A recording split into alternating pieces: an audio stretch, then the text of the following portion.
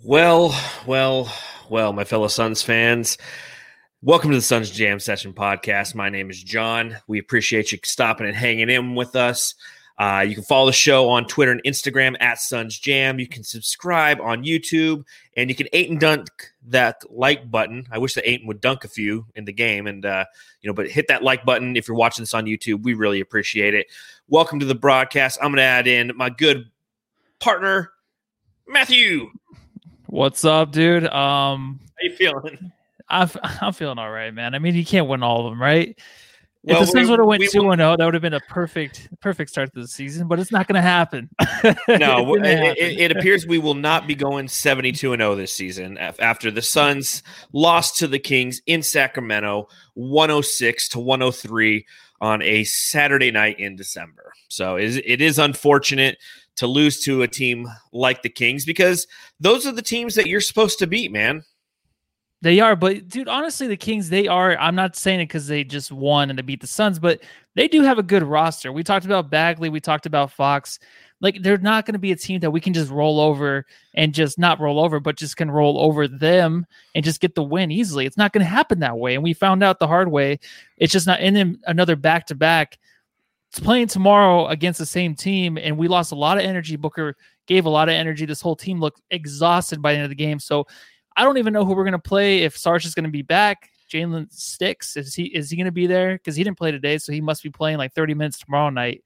So we'll see how that goes, dude. But very disappointing. I didn't like a lot of the body language from Devin Booker tonight. It was very, very disheartening. He's not a leader like you always say, and that's why we have Chris Paul. So hopefully they can just pull it together for tomorrow night and just come out 2-1. Yeah, there's a lot of things we need to dissect after that loss to the Kings. So, it's unfortunate because I didn't even get a chance to wish you a very Merry Christmas and ask you everything that you ever dreamed of. Did you, Matthew? Nice new hat. I did not. Oh, thank you. Yeah, new hat. I'm sorry. That was so rude. Happy holidays, John. We had a great week, right? Great weekend with the holidays. Until this Suns. But you know what? It ain't over. There's a lot to dissect in what you said. We'll bring all that up here momentarily. A reminder to everybody who is joining us to subscribe on YouTube.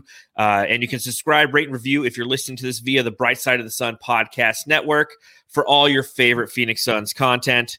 If you're watching in the chat, if you want to be on the show, go ahead and hit us up on Twitter at Suns Jam. Throw us a DM and let us know if you want to ask us a question or if you want to give your thoughts on tonight's game. And we'll see if we can get a couple of our fantastic Jamster listeners on the show tonight to do that. So a lot to dissect, like I said, for like 17 times. I'm going to open up this beer because we got to talk about this Suns loss, man. So beer's cracked. Let's drop the beat, man.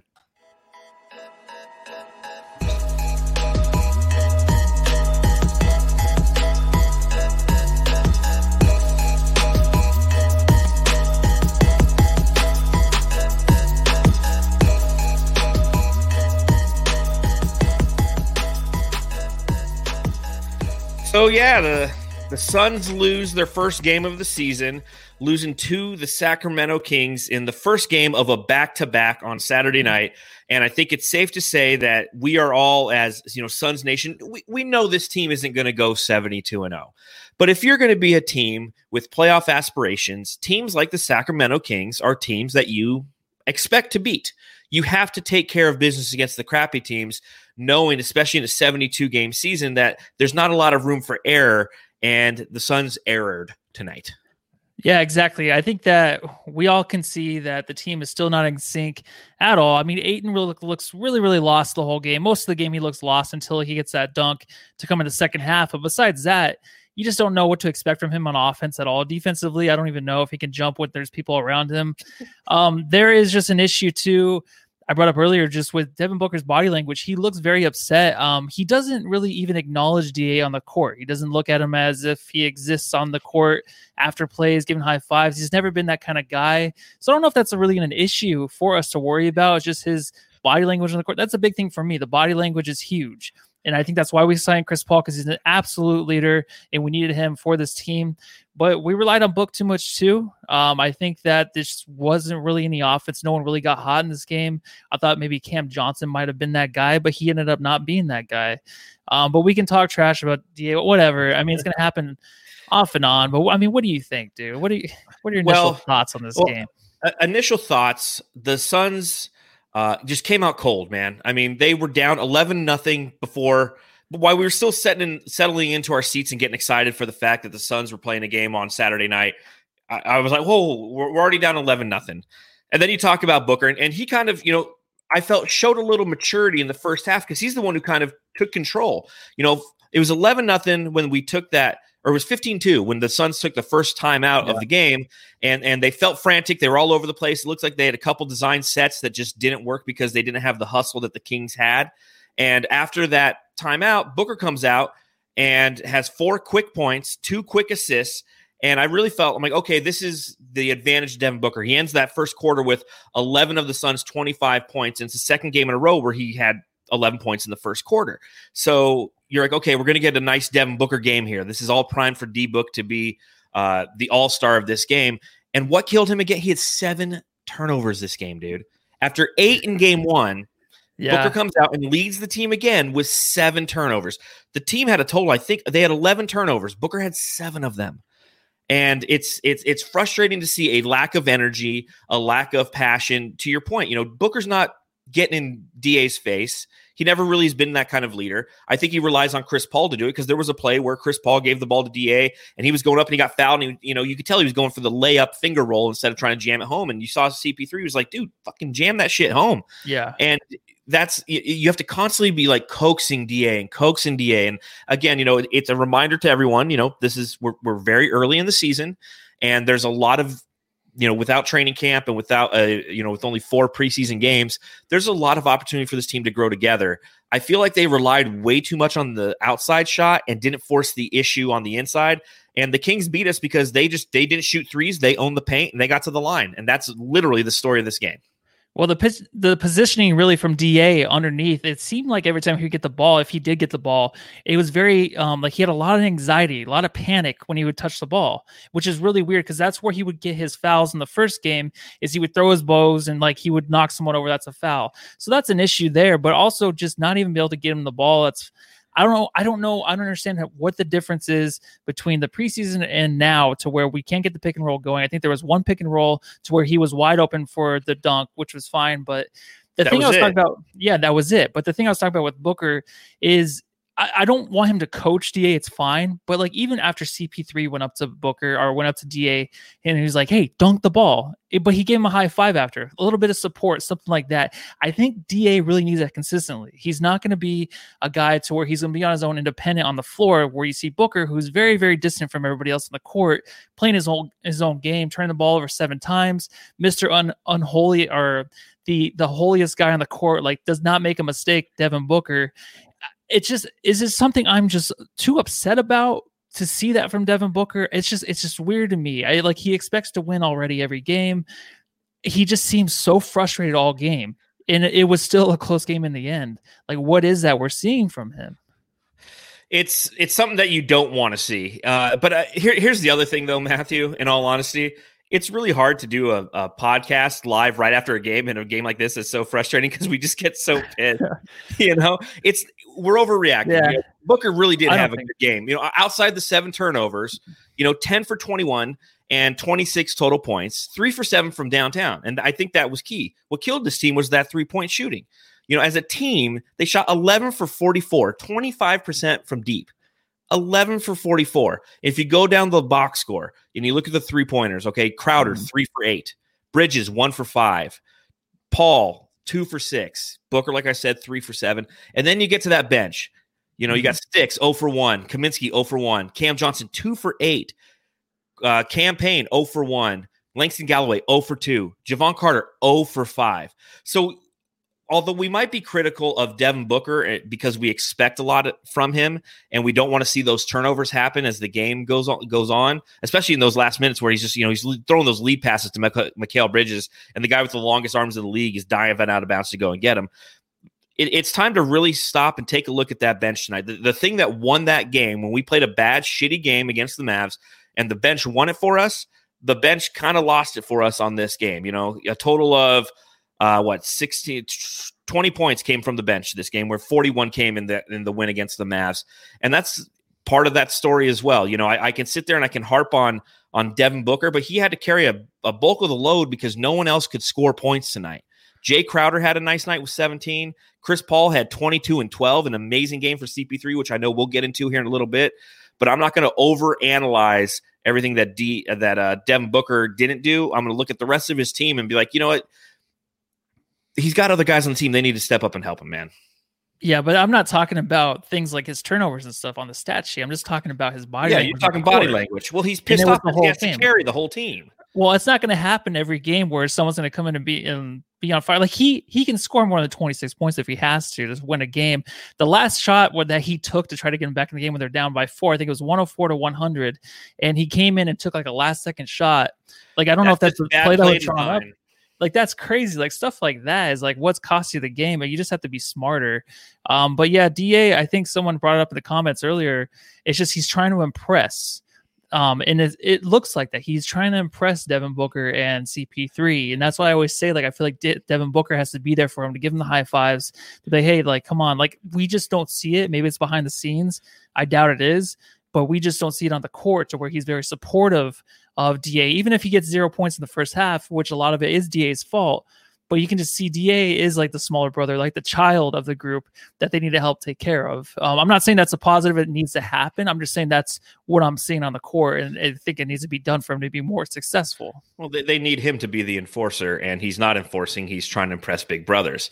I like what Ant B said in the chat. He said, Book is frustrated because he sees there's a franchise center with 0 points midway through the third quarter, you know, and there's a lot of truth to that. You know, I mean, yeah, like DeAndre Ayton didn't have a good game. Let's put it that way. And I didn't think he had a great game against the Mavericks in the first game. He really came through in the fourth in this game with his rebounding, because prior to the fourth, he did not have a nice looking box score. He ended with a total of 9 points and 12 boards. A lot of those came in the fourth, but he was getting, you know, just owned on the glass. He's not physical enough, man. I mean, we've said it before. We'll say it again. You know, he's more of a finesse center than a physical center. But like when you got Rashawn Holmes out there who's just going to out hustle you, when you have Hassan Whiteside who's going to out physical you, like you got to stand your ground. And it's something we saw in the preseason where he was coming out and he was throwing some elbows into Rudy Gobert. And I'm like, okay, maybe this kid's going to get a little bit of get aggressive. And he continually is just not showcasing that aggressiveness, whether it be rebounding or especially on the offensive boards, or taking the ball strong to the rim. And that's a big part of what this offense is supposed to be. I mean, like we said earlier, I've yet to see a consistent pick and roll with him and CP3 that is successful. And I was watching it, you know, over and over because they kept trying to set those high screens, and DA's just kind of lazy coming off those screens, man. Like if he pops the screen and runs, like he'll be open and CP3 will find him, but he kind of pops it and then he turns around. He's just like, and then he rolls. Like you can see him thinking, and it hurts me when I see him thinking. Yeah, it's a lot of standing around, but it's hard to watch a guy like me criticize somebody when I got a mustache like this, if you can see it. Is there a mustache? Yeah. It's like, what am I doing? You know, I can't even grow a full man's mustache. But honestly, there's a lot of standing around still from him. And I think when he gets in a crowd too, it's really hard for him to go above the crowd and get the ball. I just feel like that's something that should be natural. But then here we are again, just saying this is the way he should be. And maybe we're taking things away from his game to make him more physical. Maybe he's just a finesse center, like James Jones said in the beginning of a year ago, where he's just like, this is DA. We may just have to accept it. This is who he is. And maybe that's the way he's going to be. If we're going to force him to be more physical, he's going to foul out. He's going to do things he's not used to. It's going to take him a year to really turn around his game. I mean, it takes people a lifetime to really change the way they are and to be a better, more successful person. For us to ask him to do this within a year, I think it might just be too much to ask. That's what it might be. So we'll see, though. I mean, tomorrow night, he's already probably exhausted, so I don't know what we're going to get from him. It's unfortunate, though. That's what sucks. Yeah. It's unfortunate. You want to go into Sacramento knowing that it's a team that you should be and come out and beat them that first game, because then you could do a bench game next game and go, you know what, we left, you know, we're 2-1 leaving Sacktown as we come back home and get ready to play the Pelicans, who are looking pretty good.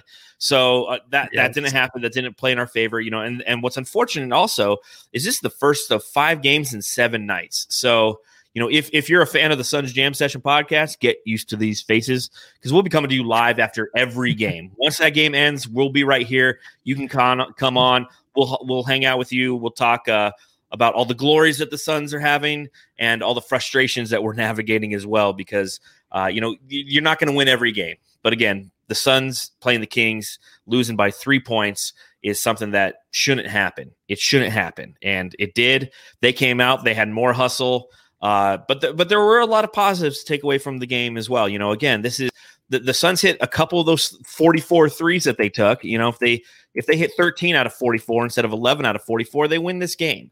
And the ceiling for this team, we don't know yet, but the floor is pretty high in my opinion still, because we're not playing good basketball and we're still competing. And that's something you got to look at. That's a positive, right, Matthew? Try to pay positive holiday season. Yeah, I'll try to, man. I'll try my best. But honestly, I think that the Suns do a good job of maybe they can do a better job at really finding out where they need to be on the offensive glass. And I feel like Mikal Bridges is always in a place where DA is. There's a lot of running around into each other still, offensively and defensively. But besides that, I mean, they have a lot to catch up on and start working on, dude. For sure. Well, let's take a look at the chat. I know.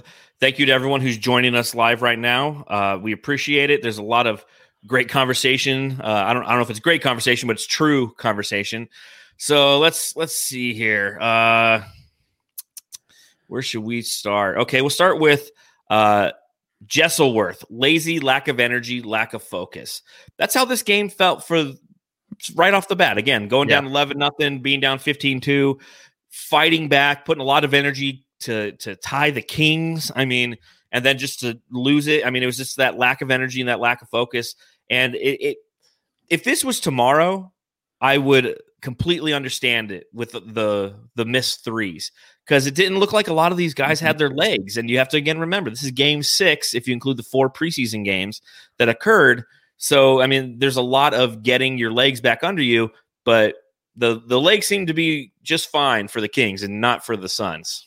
Yeah, the Kings did have some trouble, but they just hung in there. They took out the 11-0 lead. The one thing that I always criticized Monty last year was his timeout, his calling the timeouts. Like he has a hard time when a team is going on a run. I always think like if a team makes 3 shots in a row, timeout. Right after the 3rd shot, just call the timeout. But letting it go to 11-0, I know it's the first quarter, but you saw what happened as soon as he called the timeout. The Suns came back in, like they were right back at it. They cut that lead down to almost 2, and then by the first quarter, I mean they were down by 6.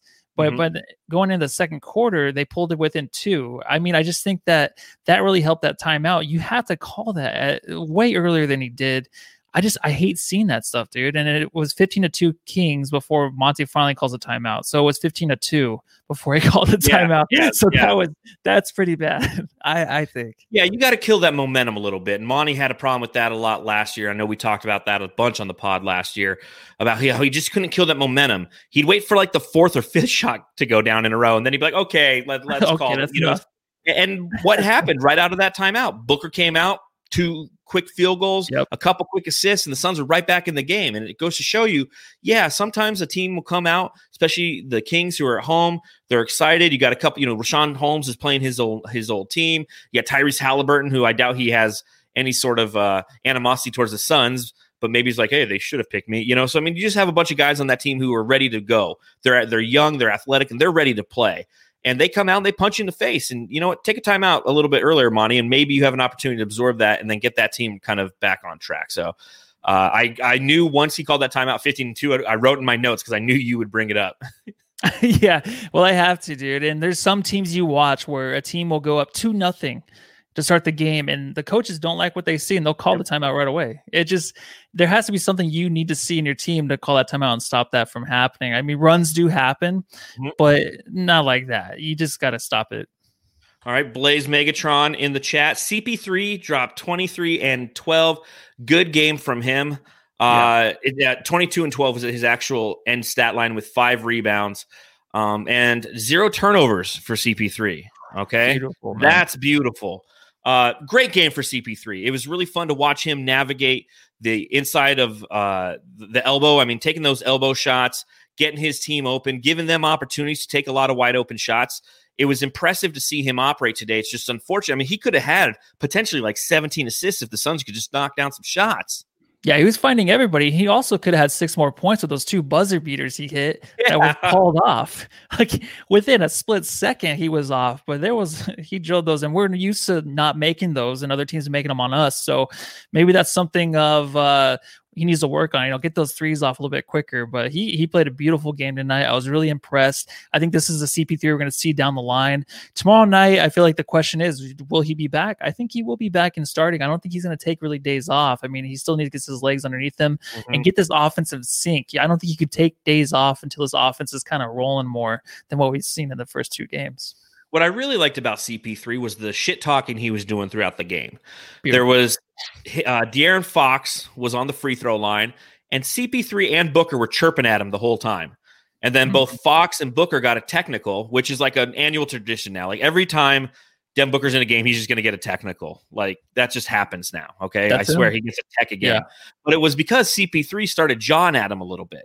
And then I don't know if you saw it, but like as he was getting ready to shoot it, they had that kind of 3/4 camera shot on Fox Sports Arizona, and CP3 is talking during his shot. He makes the shot, and then a little bit later in the game, in fact, when CP3 went to the line and he missed 1 of 2, which would have put us within 3 at the end of the game. After he missed his first one, they show a close up of him. He's chirping at the refs. He's like, lane violation. That was a lane violation, right? Like lane, so he's always, that mouth is always going, that chirping's always going. I'm hoping that Devin Booker learns a proper way to approach the refs and other guys on the court rather than ways that get him technicals, because CP3 didn't get teed up today. And you also saw Jay Crowder and Marvin Bagley were chirping at each other, and that kind of started with CP3 getting down in there and stirring some shit up. So it's always nice to see that from one of your veteran guys, a true tough guy, not a guy like DA who's just kind of soft, tough. Yeah, I know. It's going to be the conversation all year is the softness of them, but he tried to be tough today and it doesn't work yet. It's going to take some time. Yep. So 33 minutes for CP3. My guess is he'll play tomorrow. I don't know if we're going to expect a lot of minutes at him. Tomorrow might be one of those days where you see E'Twaun Moore come in. On those back-to-backs is where you're going to see a lot more length out of that bench, and you're going to need it out of Langston Galloway and most likely E'Twaun Moore just to fill some minutes so CP3 gets a little bit of extra rest, knowing that they have that day off, and they come home, and then they play the Pelicans after that. A couple more things from the chat from Raymond Gonzalez on Facebook. He said their bench outscored ours, and that's, like I mentioned a little bit earlier, that was a big key. The Suns ended up with 20 points from the bench. You look at the Kings bench, Bielitsa alone had 12. Glenn Robinson had 8. Whiteside had 8. Corey Joseph had 3, and Halliburton had 2. And they all, other than Joseph, all of them were plus on the plus minus side. So they came in off the bench and they shot really well. And that was just what one of many things that killed us this evening. But one thing that stood out to me and apparently to Raymond Gonzalez as well. Yeah, honestly, it's nice to have bodies, though, for the Suns to come off the bench. I mean, Jalen Smith, he played nothing, like 4 minutes, but Kaminsky was in there. He played a good 3 solid minutes. He missed a 3.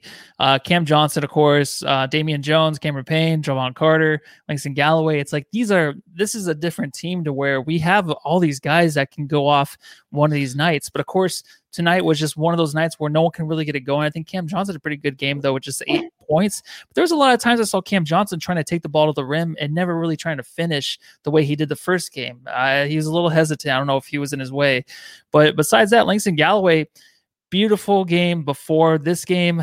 Not too good, but this is what I'm talking about with E'Twaun Moore. Will come in hopefully next game. He can maybe give us 20 minutes.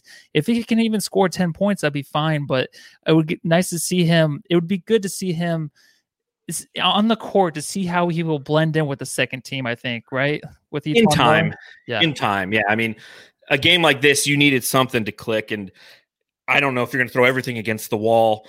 Javon Carter, though, his minutes were just tough. I mean, he put up some really bad shots. He definitely came in without that playmaking mindset. He's coming in as that 2 guard. When Booker goes off the court, here comes Javon Carter. That's the way that they played it. That's what we saw. And he was chucking up some garbage up there tonight, man. So maybe tomorrow, E'Twaun Moore could take some of those Javon Carter minutes. Isn't that disappointing, though, for Javon Carter? He's back to where he was kind of last year of just chucking up those threes. In the preseason, he was trying to find guys. He looked like he was trying to play make out there, and I have not seen that at all in the 2 games. Not at all. I completely agree, and it's something that will get righted, but you hope that he gets more opportunity, because there's this, like we said before the season began, man. I mean, this team is deep, And you were just mentioning it right there. This is a deep team. If you're not making shots, you might not make it. And he had the most misses, 0 for 5. So you have TMBONAR, Tim Boner. Maybe that's what that is. That's what I was thinking, yeah. In the chat saying no big man can rebound right now. At least Baines used to use the body. Damon Jones is like a leaf in the wind. Damon Jones, man, I'm having a hard time, dude. The guy's a walking foul. He can't grab a board. A couple alley-oops missed. I mean, he had a rough 2 games. The first 2 games for Damon Jones has not been promising, Matthew. Yeah, it makes you think about like players like Serge Ibaka, where he looks like he hasn't aged a day who playing for the Clippers. Like he is a guy I feel like the Suns maybe could have got as a backup center and just didn't. That was one guy I was looking at, but it's going to be hard to replace that role Damian Jones has. He has maybe a few good glimpses, but besides that, his game, he's just as lost as DA in their center position. Maybe it's just the position they need to figure out like where these guys need to be. But yeah, it's tough for him to go up against Whiteside, dude. Whiteside is him times 2. Like he's just way bigger and he can just clog the lane and get those arms up and do whatever he wants to do against Damian Jones. That's what he did.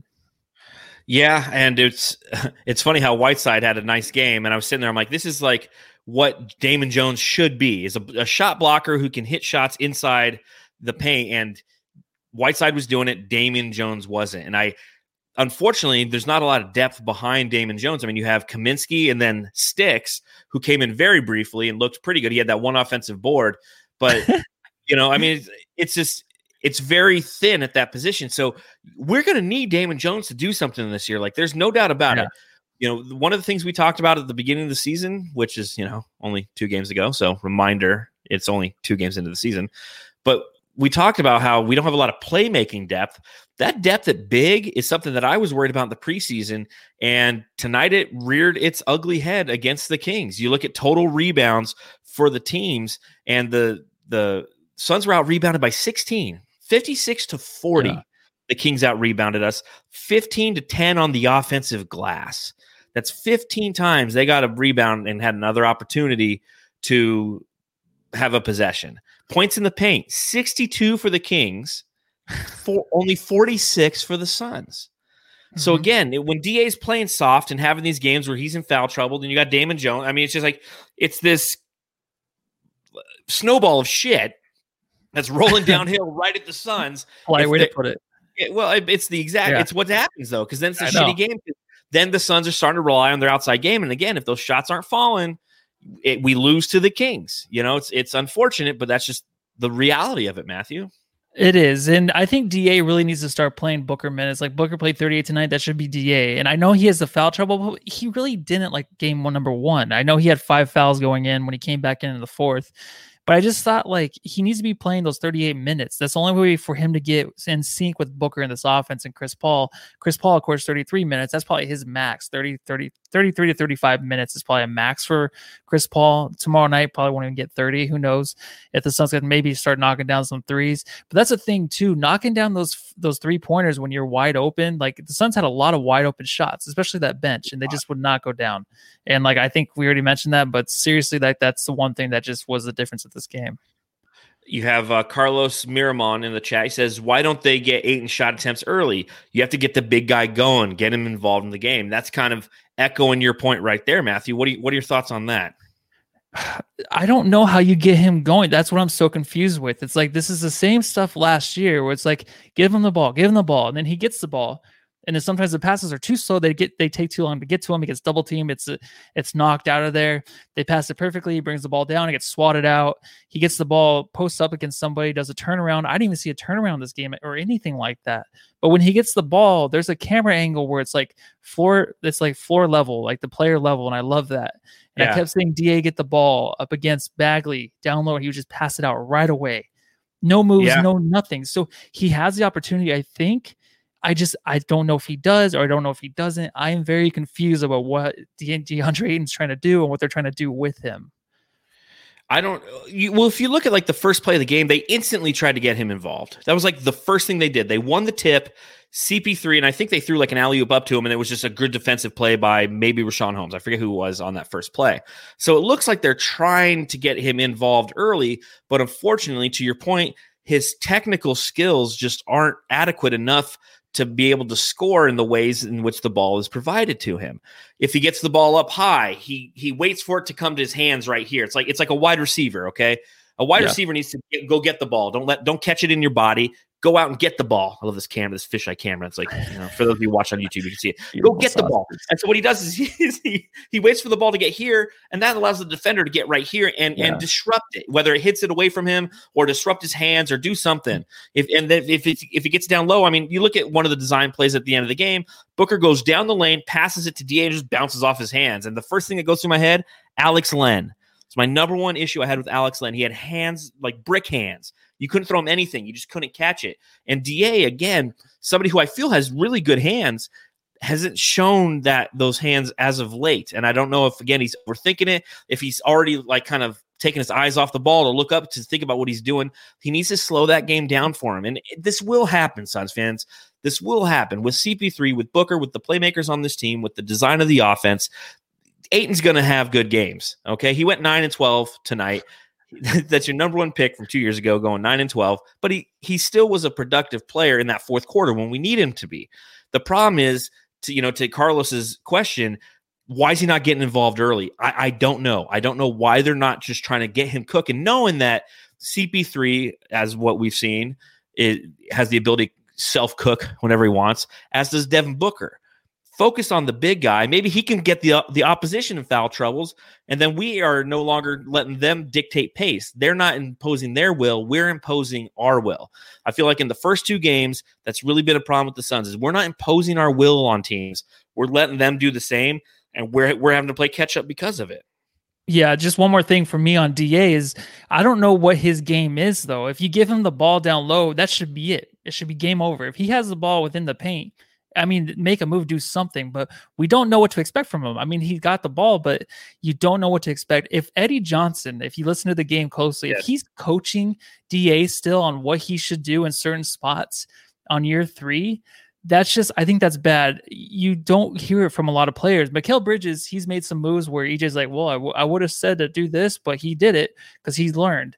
You don't hear the coaching anymore from other players from EJ. EJ is still coaching DeAndre Ayton from the announcer booth, and it's year 3, and that just can't continue. There are things that he just needs to figure out, and he should know what to do with the ball. And I don't know what it is. I don't know what it is. I don't know what DA is. I don't think he knows what it is, and that's the problem right now. It's very confusing now. It's getting so confusing where a divorce will happen shortly, where you're just so lost in this relationship.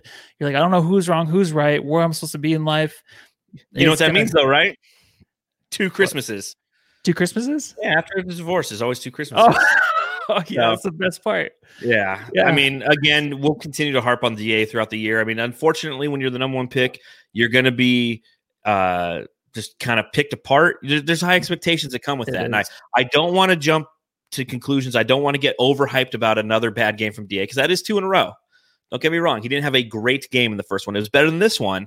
He didn't have a great game, but he really showed flashes in the fourth quarter as he typically does. You just have to sit and wait for him to all of a sudden realize, like, oh, shit, I can rebound over all these guys and start grabbing down boards.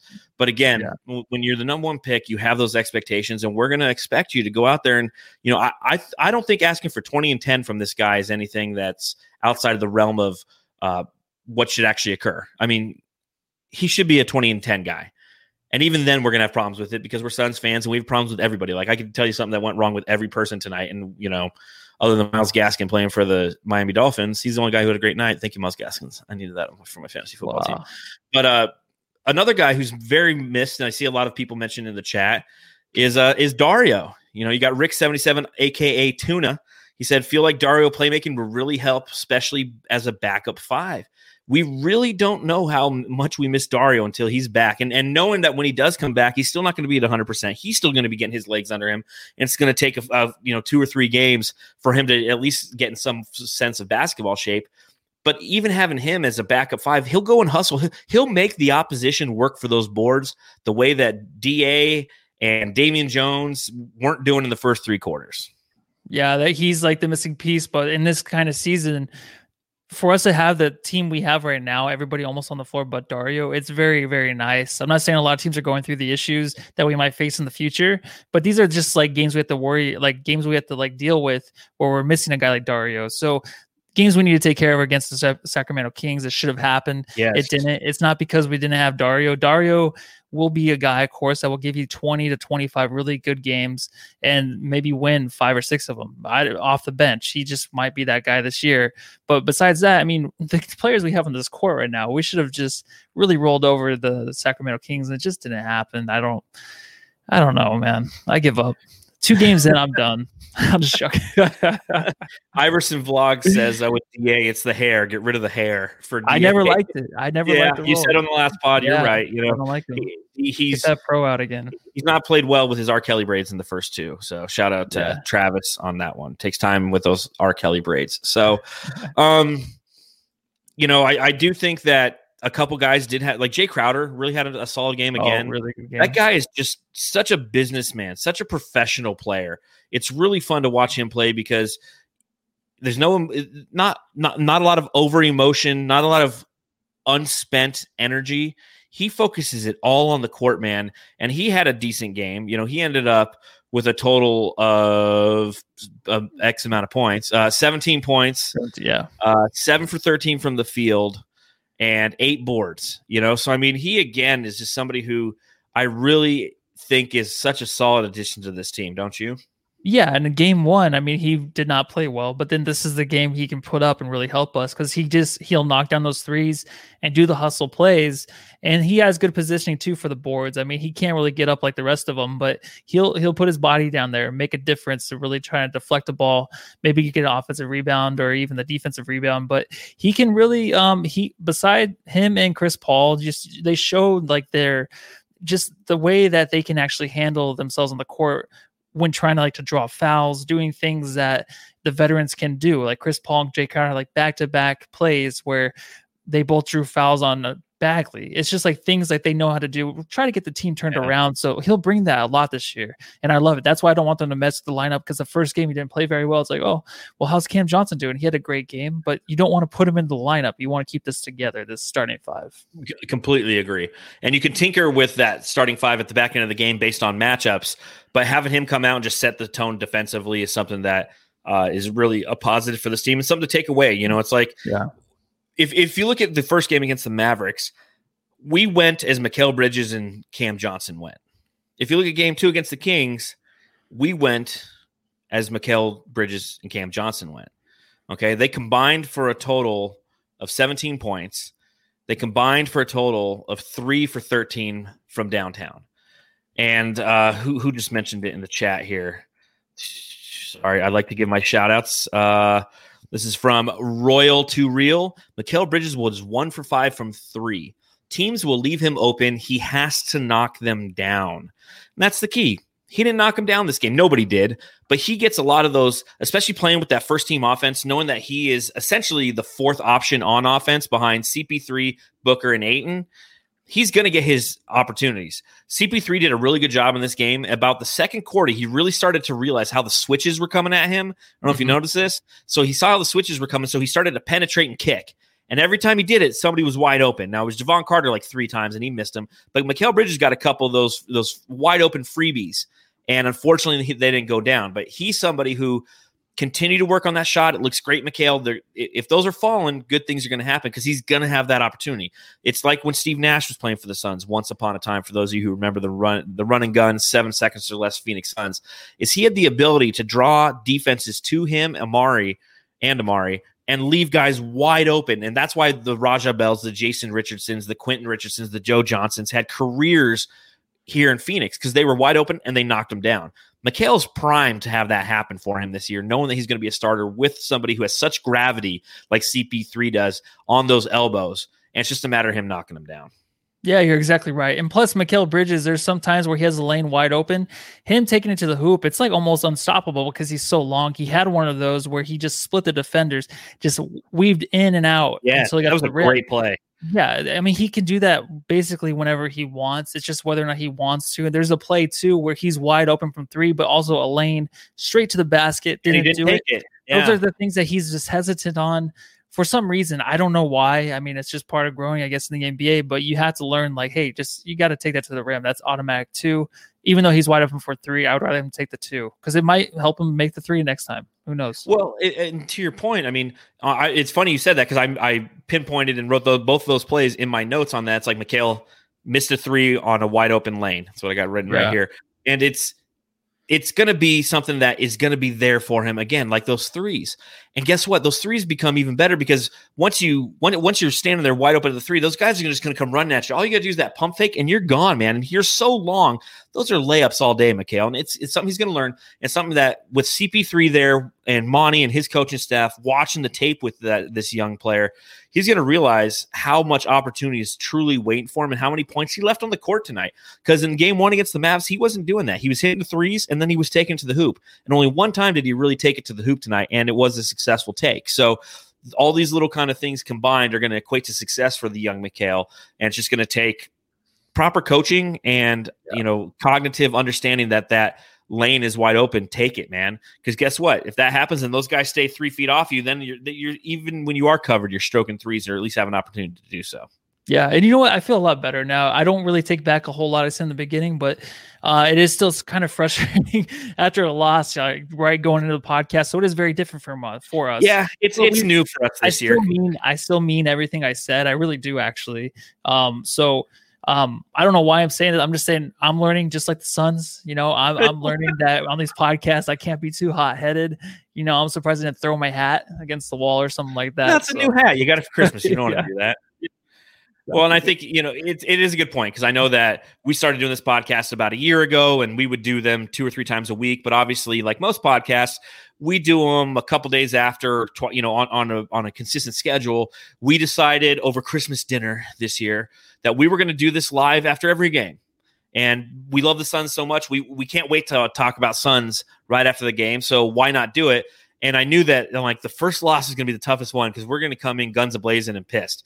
Hell, we beat the Mavs last time, and I came into this podcast pissed because I was so upset watching Luka for like 2.5 hours of him foul baiting. Yeah. So, exactly. But you know what? I like to think that we are a podcast that lives in the world of realism. There's optimism, there's pessimism. I'm like a realist. Like, I'm just going to tell you what I saw. I might be wrong, but I'll tell you what I saw. I'll tell you, based on what I saw tonight, CP3 looks great. Hope he stays healthy. Hope that we can manage his minutes appropriately.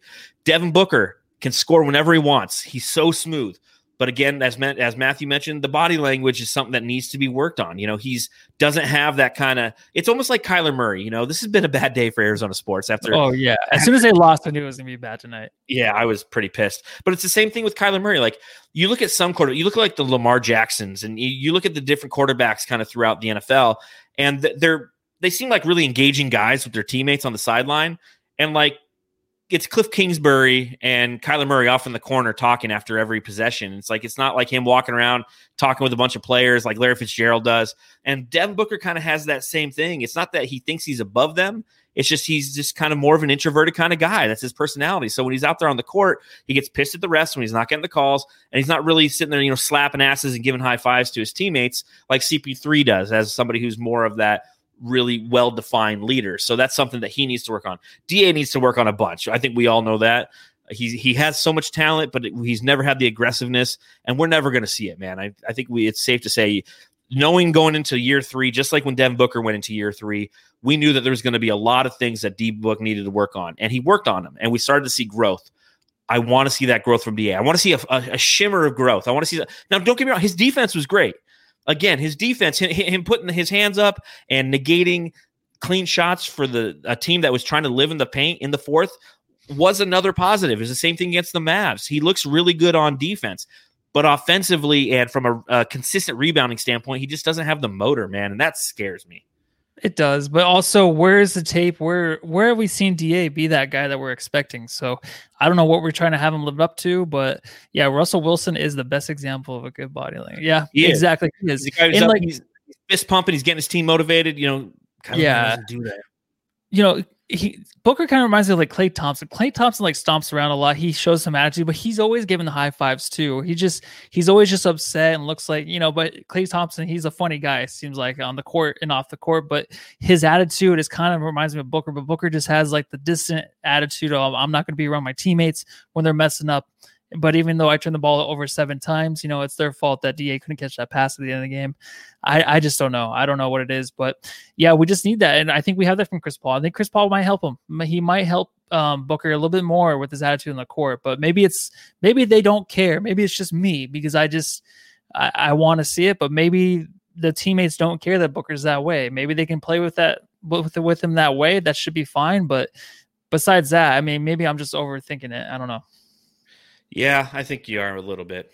I know. But why was he pissed all game? Travis asks in the chat. I don't know. Maybe Kendall didn't hit him back on his DM, and he was pretty upset. We didn't get any DMs this time though. Remember, if you're watching, Right. If you want to come on the show and be with us, and come on video style, all you got to do is DM us during the show to our Twitter page @SunsJam. And we can send you a link and you can join if you want to ask us a question or if you want to just kind of give your thoughts on the game. It's something we're going to be trying out this season. So keep that in mind.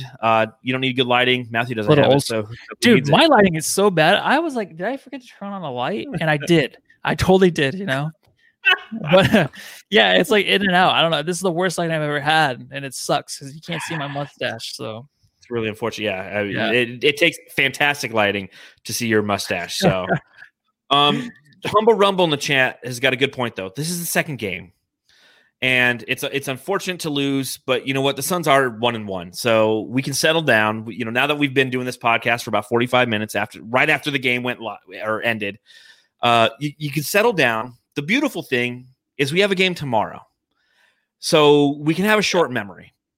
The team can come out and they can right the ship tomorrow. Now, granted, you lose tomorrow night, this is going to be a really tough podcast to do, to go up to Sacktown and lose 3 or lose 2. Sunday night, the Sunday scaries. No one wants to go back to work, and then the Suns lose. Listen to our stupid asses. Yeah, there'll be 2 people watching. It'll be like our parents because it's just it'll be frustrating if they lose. But you have a chance to right the ship. Monty, that's going to be the challenge for him tonight. Say, hey, listen, guys, just go. Let's go watch the Suns Jam Session podcast. They'll tell us everything that we did wrong. And what did we do wrong? We didn't get to the line. We played from the outside. We didn't defend the paint. We didn't grab the boards. Didn't do anything. Those are the things we need to focus on. Well, we relied on guard play and 3-pointing, and it just didn't happen. I mean, if you look at it, the Suns scored a total of 103 points. Only 33 of those came from beyond the arc. Okay, because they made 11 from 44. They shot 44 of them. I mean, it's just, I get it. But I don't get it. Like, you have to enforce your will on these teams. You have to go down in the paint and just try to draw some fouls. I mean, again, the free throw disparity in this game was unbelievable to me. And and this wasn't because it was bullshit fouls. I mean, the Suns had 23 total fouls called on them. The Kings had 22. Okay, but if you look at total free throws in the game, the Suns were 10 for 13. And then you had the Kings were 22 of 33. They shot 20 more free throws than us. And they're forcing the issue. They're going for the and ones. They're trying to get us in foul trouble, and it was working on the interior. And it's something that in 2 consecutive games, the Suns have not done a good job of getting to the line.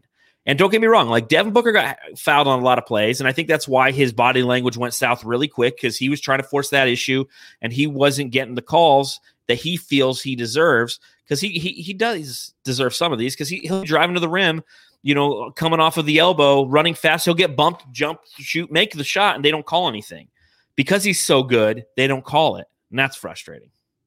Yeah, but the refs were actually good tonight, I thought. I think DA probably would have fouled out early if they weren't, but they let him play this game. I think they both ways. I don't feel like I was upset when the Kings got fouled or when the Suns got fouled or did not get the calls. I thought it was very, very evenly officiated, which is nice. Which is nice to see after the Dallas Mavericks game. It takes a lot to come back from that, but we will earn our respect. I see John Morant already saying he doesn't have any respect from the refs, so he already wants his respect going into year 2. Yeah, Booker should have it by now. I think he will. Hopefully, I don't know, but it's a lot of things we're seeing from last year that are rolling over into this year. So it's just kind of mixing and matching, getting those things together and working on those so that by game 10, game 12, we're not too worried about what we've seen last year rolling into the rest of the season. I think it's going to take that long for this team to really get things going. Of course. And a lot of teams, it's the same way. Unfortunately, we came out A team that shouldn't have consistency either. The Kings is a team we lost to. I love this question from Corey Jones. Were rotations questionable tonight? What do you think about that, Matthew? Do you think that Monty's rotations were questionable? The only thing I had questions about was I'm a big believer in where you have to have your starting lineup or your closing lineup in with 5 minutes left. I think Chris Paul was on the bench with 3 minutes left. He came back in. I don't like that. I hate that so much. I think did he start the fourth quarter, Booker? Like he came in like right when the fourth quarter started. I'm pretty sure he played like the last 12 minutes of the game. And that's something I hate because he's so exhausted by the end. I think he needs more rest. I like these guys back in at the 6 minute mark with like a little bit of a break in the beginning of the fourth quarter. The rotations thing's always been an issue with me with Monty. This year I was kind of hoping to ignore it to where he would just kind of get it fixed. But those are the only two things I noticed. I mean, what about you, John? Was there something that you noticed about that?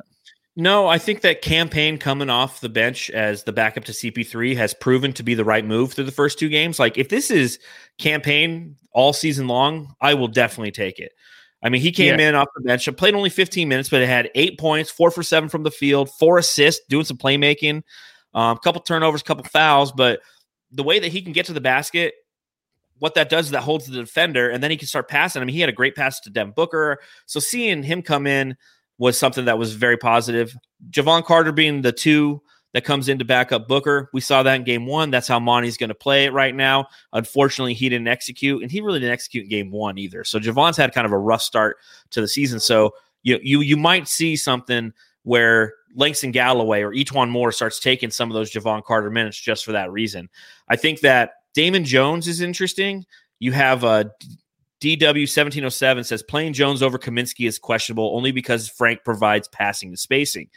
When you play Jones, the hope is you're going to have defense and blocking and somebody who can essentially run a pick and roll and get you some easy points. He wasn't doing anything like that today or against the Mavericks. All he's doing is fouling everybody and clogging up the paint. So I can see where DW1707 thinks that playing Kaminsky over Jones might be something that the Suns want to explore. And it might be something, Kaminsky's been back with the team for about a week now, so obviously he needs to get reacclimated, but the nice thing is he does know the team, he does know the culture, he does know Monty's playbook, and we might start to see a little bit more Frank.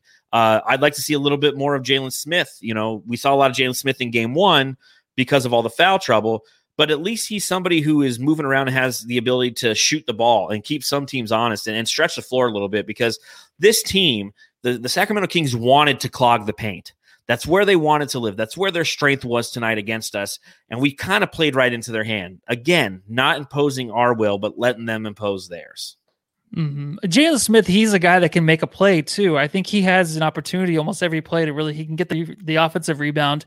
He can extend a play by really just even like getting his hands in the paint or up in the air to tip a ball somewhere. Like he's that guy right now to where he's just all out. And Damian Jones just gets lost, and he's a guy where he just disappears. You kind of forget he's on the court until he fouls somebody.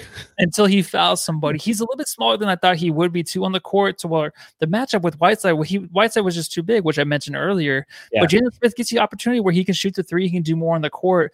Frank Kaminsky, he's a great big body too. I mean, he wasn't too bad tonight. I mean, we're gonna have the frustrating Frank games where it's just like he's 0 for 5 from 3 and just not really doing much on the boards. But he's also just a big body to have. But when Sarge comes back, I think it's going to clear up a lot of those issues. That's the key, is once Sarge comes back, you're really going to start to see some of these rotations set into place, I feel.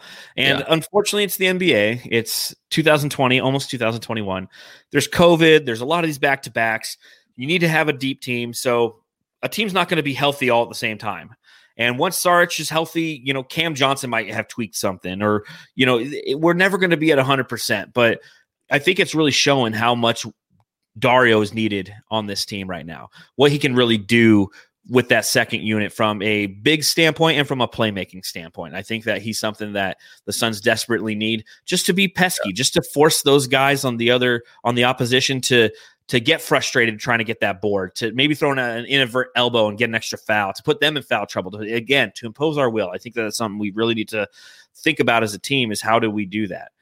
So says Jay in the chat, says Book needs to chill. He's pressing like he's in his second year. So there you go, Matthew. That vindicates your observation on Devin Booker. Just like, Booker, relax, dude. Relax. Like, it's not game 7 of the NBA Finals. You don't need to get so, lackadaisical with your teammates, yet so intense with the refs and everybody else around you. So it's too much. It is. He just needs to kind of just like I said, man, like Kendall will text him after the game tonight. He'll be a lot happier. Like he probably just texted her and she didn't text him back. And it was like 2 hours for the game. And, he was just worrying. He's very self-conscious maybe about that relationship. I don't know. I think he's just so worried about having another losing season to where if he's going to lose, he's like, oh, here we go again. I think he's really scared of that. And he just, I agree. He wants to win like 10 in a row to start the season, but it's going to take a lot, dude. And I think really just him putting that effort on the court, body language wise, is going to go a long way. But and he also Dr. Matthew. Dr. Matthew. He also needs to find himself in this offense because again, this is an offense where it's not necessarily going to rely on him all the time, and he needs to understand that. And I think that again, in these first 2 games, he's trying to get teammates involved because he knows that this isn't going to have to be all about him. But he's not making smart decisions with the basketball. I mean, he's one of those people who, if you look at the advanced metrics, he has some of the most high-risk passes in the NBA. He doesn't make a lot of smart decisions. Now, granted, a lot of those passes in the past have gotten to those players and they've had the ability to score. So, his assist to turnover ratio isn't as bad as it should be. But I mean, you start this year off, man, his assist to turnover ratio. I mean, he's had 15 turnovers in the first 2 games. That's not a good start for Booker, man. He needs to slow down, relax, run the offense, stop trying to force things, stop trying to, divert the offense to other players, maybe take some of those shots. And what always happens whenever Booker settles down and starts to take over the game, he realizes that the whole team you saw it in like the third quarter. The third quarter, when he started to go on a little run, he'd go into the lane, like 3 guys would collapse on him. Then guys are wide open. You don't have to thread the needle on a wide open pass. And that's when he starts to get better, is when he realizes that the entire team is trying to defend him. Not when he's in transition trying to, throw laser pinpoint passes to Mikal Bridges. Yep, you are right. Right on the money. So what else do you have, Matthew, before we close out the show on this lovely Saturday night in December in which the Suns lost by 3 fucking points to the Kings? I have nothing else really. I'm just really looking forward to tomorrow night and just like you said, slowing the game down, because a lot of the times when you watch the Suns, they remind me of the Arizona Cardinals out there, really panicky for those 10 yards they try to get, this like all over the place and never ends up working. That's what they kind of remind me of, just really like trying to get that back zit right in the middle of your back. You can't reach it. That's the way the Suns offense kind of was, like the Arizona Cardinals. So just slow it down. Next game tomorrow night should be more simple. I hope to see same amount of minutes, but we'll see, man. I don't know how they're going to spread those out and how tired they're going to be. It'll be interesting. Well, and I'll say what I put in my notes. The first word I put after it was all said and done, frantic. That's how the Suns played today, and so did the Cardinals. Frantic. Yeah. They're rushing things. They're getting too far ahead of themselves. DA, he, like I said, when he catches the ball, he's not catching the ball because he's already looking up at the rim, thinking about what he's going to do next. He's not coming to the ball. You look at the way that Devin Booker's throwing the ball out of bounds and turning the ball over. The only guy who didn't play frantic tonight was CP3. Really great game. Yeah. 22 and 12 from our point guard. That's what you want. Those are the things that are going to equate to success eventually. What Chris Paul needs to do tonight is take his teammates around him and just say, hey, relax. Let's slow it down. We've got this. It's not that hard, especially when you play a team like the Kings, man. It's not that hard. We are more talented than the Sacramento Kings easily, and we shouldn't have lost tonight. But you know what? It happens. You lose some games. Again, you don't have to linger on this loss very long, considering that these teams play again tomorrow. I believe it's a 7:00 game or 6:30. 7:00 early 7 game. Finally. Okay, finally, yeah. And then we go right back to like a late game with the Pelicans on Tuesday night at like 8:30 is that start. So we'll be up really late that night. But to, for all of the people who are joining us live on YouTube, Facebook, and Twitter, we thank you. If you're listening to this podcast on the Bright Side of the Sun Podcast Network, please rate, subscribe, and review in an effort to get all of that quality Suns content that you not only want and need, but you love. You can get both the Suns Jam Session and Fanning the Flames on the Bright Side of the Sun Podcast Network. You can follow me on Twitter at Darth Voida. You can follow Matthew on Twitter. Matthew Lucy. And remember, we'll be going live right here after every game. So please tell your friends, show up. And again, if you want to be on the show, simply DM us on Twitter at Suns Jam and let us know if you have a question or if you want to share your point of view on the game, and we can bring you on. So looking forward to engaging with the the Suns Jamster listeners a little bit more as the year progresses. But this podcast is over because that game is over, and I'm over it. So Suns are 1-1, playing Sacramento again tomorrow. All right, everyone, piss off and love your family. Take care, everybody.